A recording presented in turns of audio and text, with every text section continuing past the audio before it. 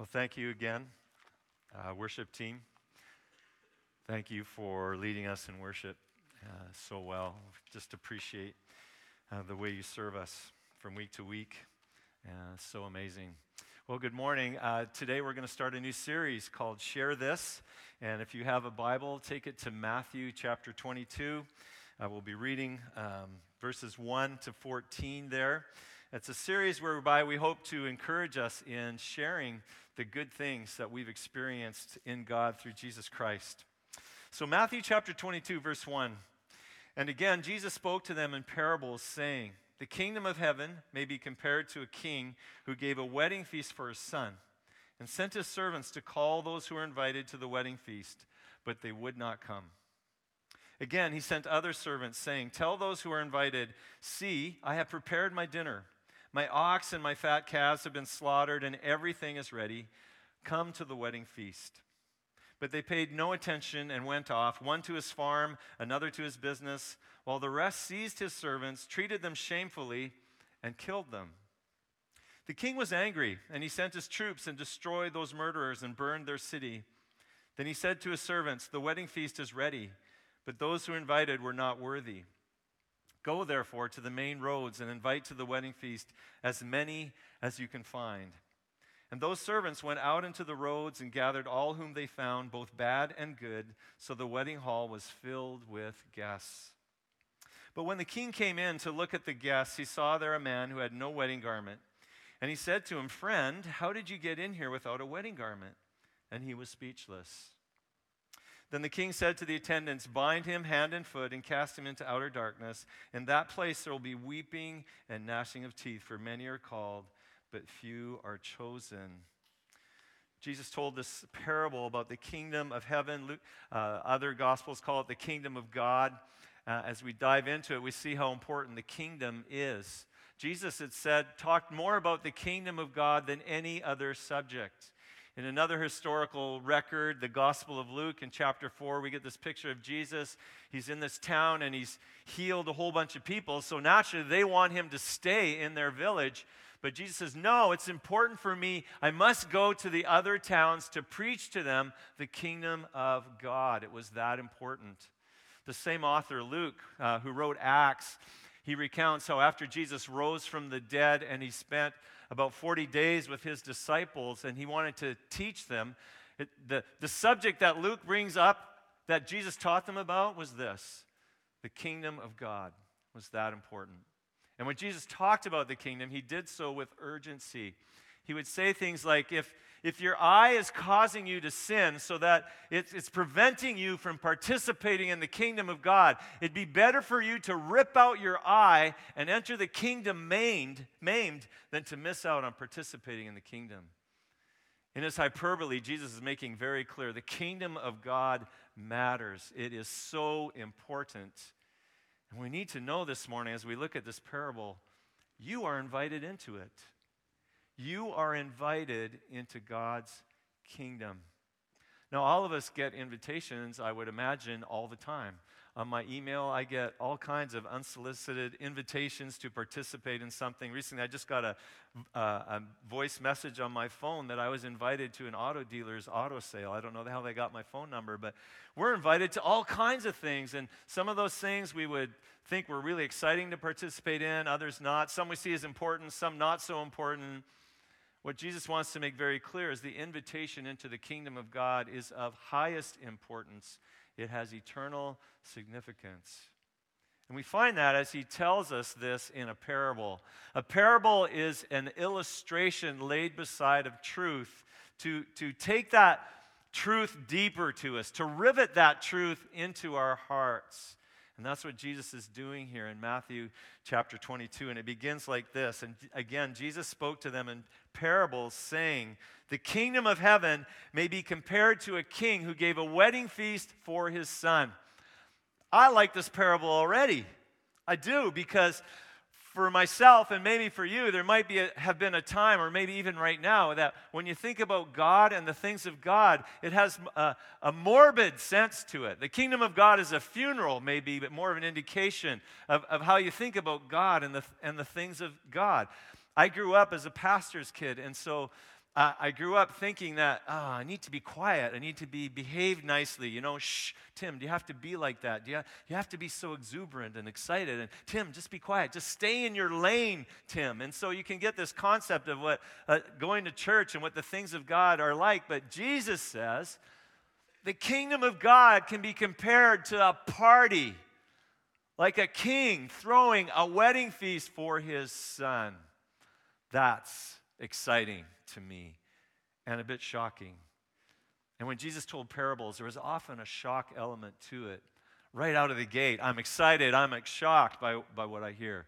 Now, incidentally, when you hear a parable or you read a parable, it's important to realize what's going on there. One of the things you want to do is identify, who should I identify with? Like, where am I in this parable? Where do I fit? Because that's how the truth is borne out. So it begins with a king. Just so you know, you're not the king. The king represents, not hard to pick up, king represents God. You're not God, so that's not you. You're also not the son. That represents Jesus, and so that's not you. So we're eliminating some of the people that you might identify with in this parable. You're not the father. You're not the son. Now, you might know, if you've read your Bible much, that in some places the followers of Jesus are characterized as the bride of Christ. And so you might be thinking, hey, maybe we're the bride in this picture. No, in this parable, the bride's irrelevant, not even mentioned. So don't make the mistake that some people do in reading into a parable, forcing things into it. You need to let the parable come to you and let its message, its truth come to you. And as you do, identify, who am I supposed to identify with in this parable? You're not the bride, you're not the father, you're not the son. So who are you as we read this? The kingdom of heaven may be compared to a king who gave a wedding feast for his son and sent his servants to call those who were invited to the wedding feast, but they would not come. I don't know if you've ever been invited to a wedding where you didn't really know the people all that well, but there was some family pressure or whatever to go. Maybe it's a cousin's, brother's, nephew's, niece, that kind of thing. I think we've all felt, you don't really want to go. You don't know anybody there, but maybe your spouse or your mom and dad do. You get dragged there. And of course, it'll be on a nice, beautiful day when we've had 4 weeks of rain in British Columbia, and it'll be the first Saturday where it's a nice, beautiful day. It's your day off, but you've said yes, you're going to go to this wedding. You know all your friends are out cycling or hiking. They're enjoying the great outdoors, but you've said yes to this wedding, and it's an indoor wedding, and there you are. But you can do it because it's only a couple of hours that you're going to commit yourself to, and so you just grin and bear it. In a first century culture, a king's wedding feast for his son, you got to understand, it's not just a commitment of a couple of hours. You're probably looking at a commitment of a week, maybe even 2 weeks. So it's a commitment that we're talking here. And in that culture, they would send out like a preliminary invitation, almost like we would understand a save the date. But they wouldn't really have a date. Just so you know, we're going to have a wedding feast for my son. It's going to happen in this particular, time on the calendar. Don't know exactly, but people here in the parable, they've indicated, yes, we're coming. And so now, the king has sent his servants to tell them, well, now's the time. Okay, now's the time to come. But they don't come. They refuse. I've never been much on the Royals. I mean, they're across the water. They're in the UK somewhere. And yet, I like to watch the news, and I PVR it. And I can't believe how often the Royals are on the news. Like, really? What does that have to do with what's going on in Canada? And if you're a Royals fan, my apologies. I'm just not there with you. Usually, if the Royals come up, I fast forward, get past it. But I got to tell you, if I was invited to one of the weddings of the royals, like if I got a personal invite in the mail, I'm going. I mean, what a privilege that would be. Wouldn't it be incredible to be included in that group of people, that select group of people that you've been invited into? What a privilege. I'm moving my schedule. I'm booking the flight. I'm there. But William and Kate, no invite. No. Harry and Meghan, No. I'm thinking maybe it got lost in the mail. I don't know. No invite. Kingdom of God? Now that's an invitation. You got to know when Jesus uses the parable and puts the king in the place of God in their mind, like there is no one who could put on a feast like the king. I've witnessed parents, as we're, let's say I'm doing a wedding and you see the parents in the background and all the energy and effort they put into making sure that their son or their daughter has the best day of their life. And, they're picking up all the details that have fallen between the cracks and they're spending money on this. It's a time when it doesn't matter what you spend and they're doing what they can, but they have limited capacity, limited time. But they want to do everything they can to make that day so special. Now think about a king and the capacity that he has, unlimited resources really in comparison to you and I. King would have the best food. I mean, if you're a foodie, this is like, I want to be there because the king would have the best food. You have the best chefs. They're going to make the best things. You're going to have, if you're a meat lover, you are going to have the best things you can imagine. Prime rib, Oscar, beautiful succulent prime rib. And excuse me as I diverse a little bit, with asparagus on it and crab and hollandaise sauce. And then there's going to be free-range chicken stuffed with prosciutto ham and exotic cheeses imported from around the world. If you're a vegetarian, they're going to have the best vegetable burgers, whatever. Okay? Everybody's going to be happy. The king's going to make sure that nobody is ever going to walk away sad from this celebration of his son. It's going to be amazing. The food's going to be great. The entertainment's going to be incredible. He's going to have all kinds of musicians there, different varieties, jazz ensembles. There's going to be probably an orchestra. There's going to be maybe like hip-hop. Barbershop quartet, everything but country will be there. And it's going to be awesome for the kids because there'll be all kinds of games. There'll be jugglers and clowns walking on stilts. You get the picture, right? Exotic, abundant, overflowing, amazing, jaw-dropping, awe. This is the picture of God that Jesus wants you to have when he uses the king throwing a wedding feast for his son. That what God has intended for you in this life and in the life to come is beyond your capacity even to understand or know. You don't even have categories for what God has in store for you out of his goodness. In this life, the kingdom is already something you are entering into. And so although your life may have problems and you may experience difficulty, you still can experience in this life, in the kingdom, righteousness, peace, and joy. These are more valuable than any other commodity. They don't decay, they don't rust, they don't mold. They can't be taken away from you no matter what your circumstances are. They are priceless and they can be your possession right now in the kingdom on this earth. Romans chapter 14, the kingdom of God is not meat and drink. It's righteousness, peace, and joy in the Holy Spirit.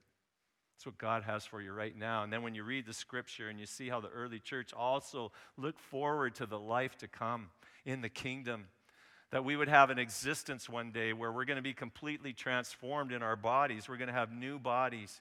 There's going to be no presence of sin, so there's no death. There's no people frustrating one another, broken relationships. Everything's going to be as we yearn for right now. All justices will be made right. Creation's going to be different. It's going to be a new heaven and a new earth. We're going to be reunited with people throughout history that were followers and believers in Jesus Christ. Family members that you and friends that have gone before you on the other side, you're going to be reunited with them all around the glory of God. And you'll be able to see the glory of God unveiled. That is the party the King of Kings has planned for you. And you've been invited into it. So the king sends his servants, and he called those who were then invited to the wedding feast, but they would not come. Who are you in the story this morning? We read on in verse 4. Again, he sent other servants, saying, "Tell those who are invited, see, I have prepared my dinner. My oxen and my fat calves have been slaughtered, and everything is ready. Come to the wedding feast." I'm sure it would be embarrassing for a king, having given the pre-invitation and now sent his servants telling people to come, for him to be turned down for people to say, no, I'm not coming. I'm sure that would be embarrassing. And yet here we see an indication of the grace of God in that he sends servants again. He doesn't need to do that, but he sends servants again. And we see that even in our life today as you hear about people's stories and how they came to a living relationship with Jesus Christ, especially when their first generation, when their family weren't followers of Jesus and they really didn't know anything about Jesus. Often it took a number of times for them to hear about Jesus and the good news of his kingdom before they came to a place where they could say, yes, I'm coming. I'm responding to you now. And so the grace of God sends one person to tell them about Jesus, another to share with them they're a Christian and they live a life that's so different, and then another who shares again, and then another again.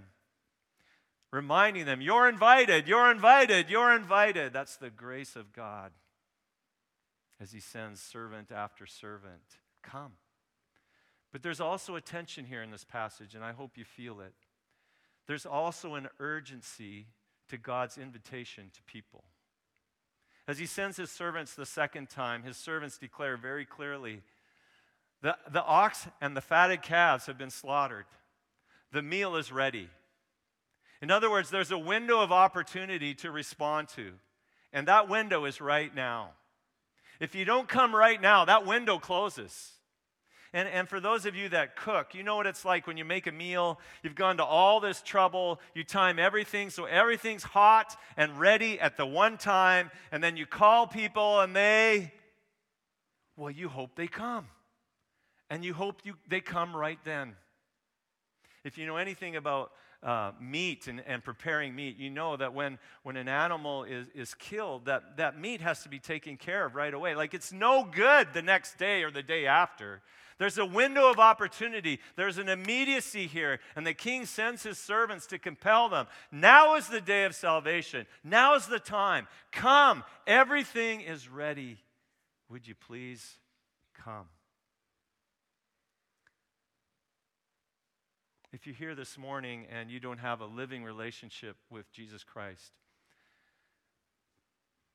I would just say to you, this is the most important decision. If this is true, if what Jesus is telling us is true, this is the most important decision you'll ever make in your life, how you're going to respond to God's invitation to you to come under his rule and reign. That's what the kingdom represents. Through a relationship, through what Jesus Christ has done. It's not to be done flippantly. It's not to be done thoughtlessly.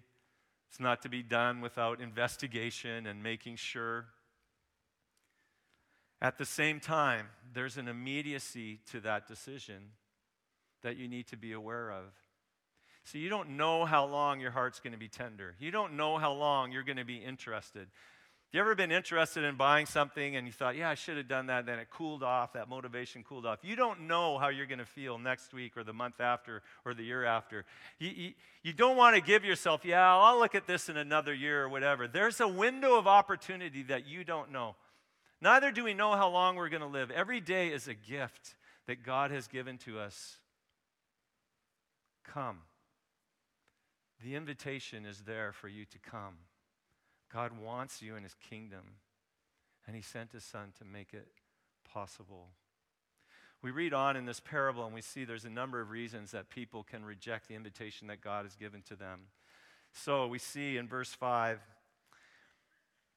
it says, but they paid no attention and went off, one to his farm, another to his business, while the rest seized his servants, treated them shamefully, and killed them. So as it was then, so it is today. Sometimes people are just simply indifferent to this message of Jesus. And these are good reasons. A business, a farm, like those are legitimate good reasons. You got to provide for your family. It's just that of all the reasons to not respond to God's invitation, there's not a good one.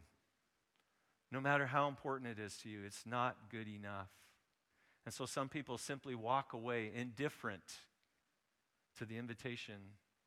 But it gets worse, as you see in verse 6. Some of them, while the rest seized his servants, treated them shamefully and killed them.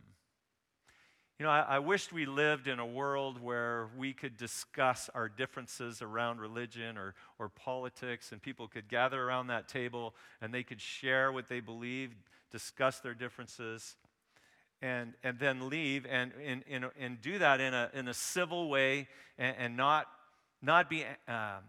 have animosity towards one another and be able to do that. But we don't live in a world like that. When you look at our world, grand scale, we do not live in a world like that. Jesus said to his disciples, he says, "You're not above your master." He said, "If they persecuted me, they will persecute you." This parable that Jesus has spoken in verse 6 was historically true. Jesus is saying something that has general application and we can apply to our lives today. But it was already historically true as he speaks it. And the primary listeners are probably people of Israel. You see, God had sent his prophets to Israel time and time and time again, calling them back to himself. And many of those prophets they mistreated, they hurt. Some of them they killed. And so historically, this is continued even today where, yes, there are people who are indifferent to God, but there are also places in our world that are completely hostile to Christians and to Christianity, the Christian faith. There's an organization in the United States called Open Doors, and they're committed to supporting Christians who are persecuted around the world. They have identified over 60 countries where Christians are under threat of some sort. They estimate 245 million Christians live in a country where they are threatened with persecution or in what they consider to be a high level of persecution. Last year, 4,000 Christians were killed because of their faith. This goes on today. Indifference, but also hostility. We move on. Verse 7. And some of you might wish that I would skip this verse, but it's in the parable. And we need to hear Jesus' words as he presents them. The king was angry, and he sent his troops and destroyed those murderers and burned their city. So you've come this morning, and maybe you brought a friend, and when we read that verse, it's a little bit embarrassing to us because it doesn't present God in a way that sometimes we would like to present him. All loving, all kind, everything's good, grace will cover everything. We've learned in this church as we've gone through the book of Exodus and looked at 2 chapters, when God revealed himself to Moses, he revealed himself as the Lord, Yahweh, a God who is merciful and gracious, who is slow to anger, abounding in love, steadfast love and faithfulness, that he's forgiving, but it also tells us that he is just. That he visits the iniquity on the father's children and to the children's children, to the 3rd and 4th generation. God is a just God. And so at some point he deals with people's rebellion against him. The king was angry. So we have this fully orbed picture of God and all his goodness and grace, but also his justice. Verse 8, then he said to those servants, the wedding feast is ready, but those that were invited were not worthy. Go therefore to the main roads and invite to the wedding feast as many as you can find. I've talked to a number of people, and as they relate their life, they think, well, how could I ever be worthy of God and a relationship with him? When you see the things that I've done, like how is it possible for me to be worthy of a relationship with God? So you know, this parable has some historical truth to it as Jesus speaks it as well. You see, as Israel by and large rejected Jesus, the way for the Gentiles was opened up. Now I would imagine most of us in this room are non-Jewish. We are Gentiles. We're the ones who are now being invited, if you want to look at it on a big scale. We're now the ones who are being invited in this parable. And the way Luke writes it, it's not very flattering. We're the poor, the blind, the crooked. And see, the idea is that none of us are worthy of this invitation. Like, none of us deserve this. You don't become worthy by performing to some level of some sort. That's not how we become worthy. To be considered worthy by God is simply to respond to his invitation with a yes. That's what it means to become worthy. And those servants, it says in verse 10, went out into the roads and gathered all whom they found, both good and bad. So the wedding hall was filled with guests. This is like the crescendo in the story. The wedding hall was filled with guests. This is what's important about what's happened.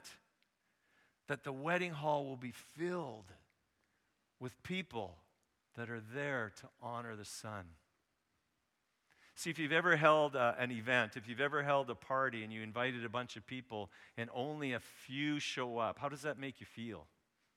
When you've put on a party for someone else to celebrate them because you know what an amazing person they are and you want other people to come and help celebrate them. Isn't it so disappointing when person after person says, no, I can't come. No, I won't be there. No, I've got another commitment that night, and nobody comes. You're so disappointed. You're embarrassed for that person because they should be honored. Well, so it is. Think about it, what God wants to have with his Son. He wants that wedding hall to be filled with people that are there to honor the Son. This parable it's great in that it tells us what God has for us, how we can enter into his kingdom and be blessed as we participate in that kingdom. Oh, how amazing. But that's not the main point of the parable. The main point of the parable is honor.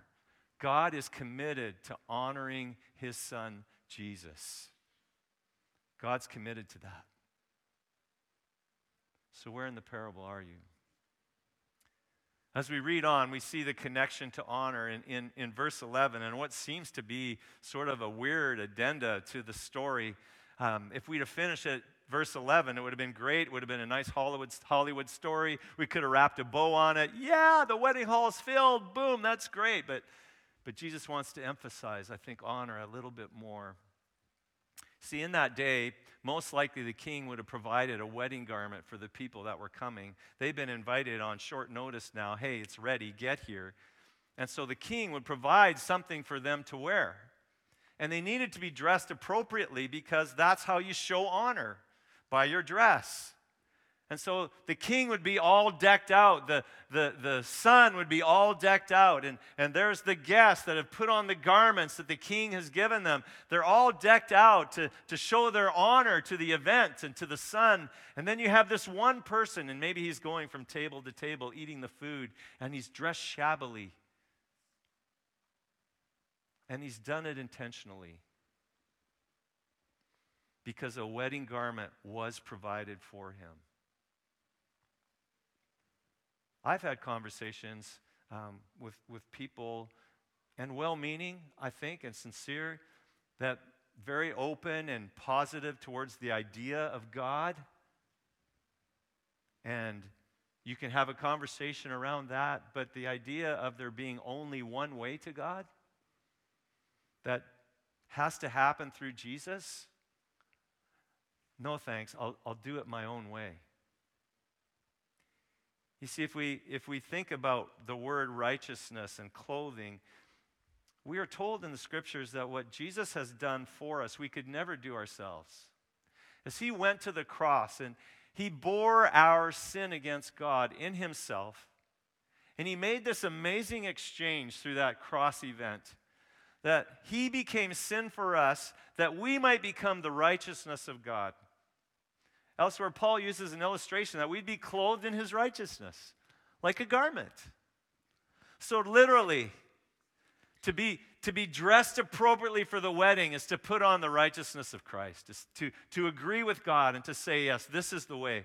The one and only way to God is through Jesus Christ. There is no other way. I accept that. I believe it. And I put on that garment of righteousness because I want to honor God the Father.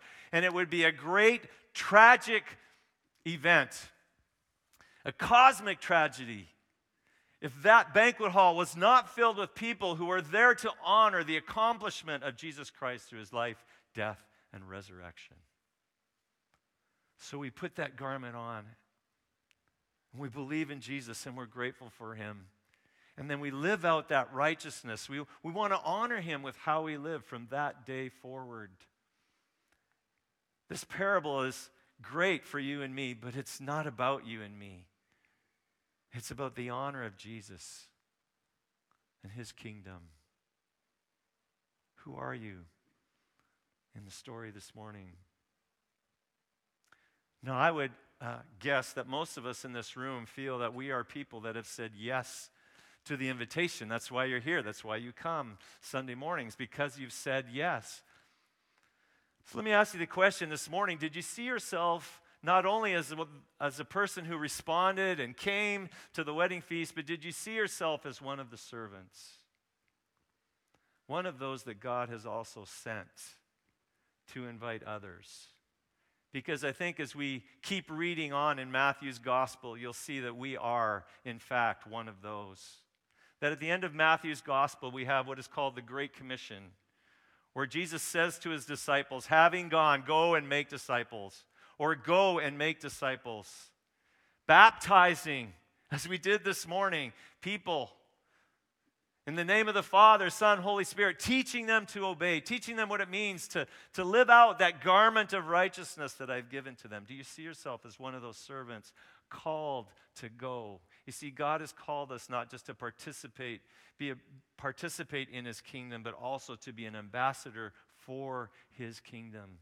Do you see yourself this morning as one who's responded yes, not just to be part of the kingdom, but to be one that shares that kingdom with other people? This is what we want to encourage ourselves in over the next 3 Sundays, is that God has called us to share this priceless treasure of a gift that we have to be in a relationship with him and the kingdom of God.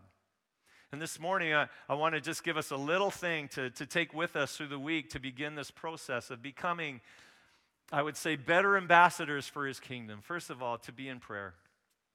Pray. And here's what I want you to pray about. 2 things specifically. First of all, pray for yourself. Pray for your own self. Pray for your boldness.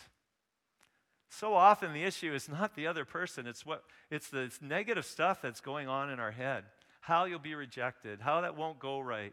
Pray for yourself that God will give you boldness. And then pray for those around you.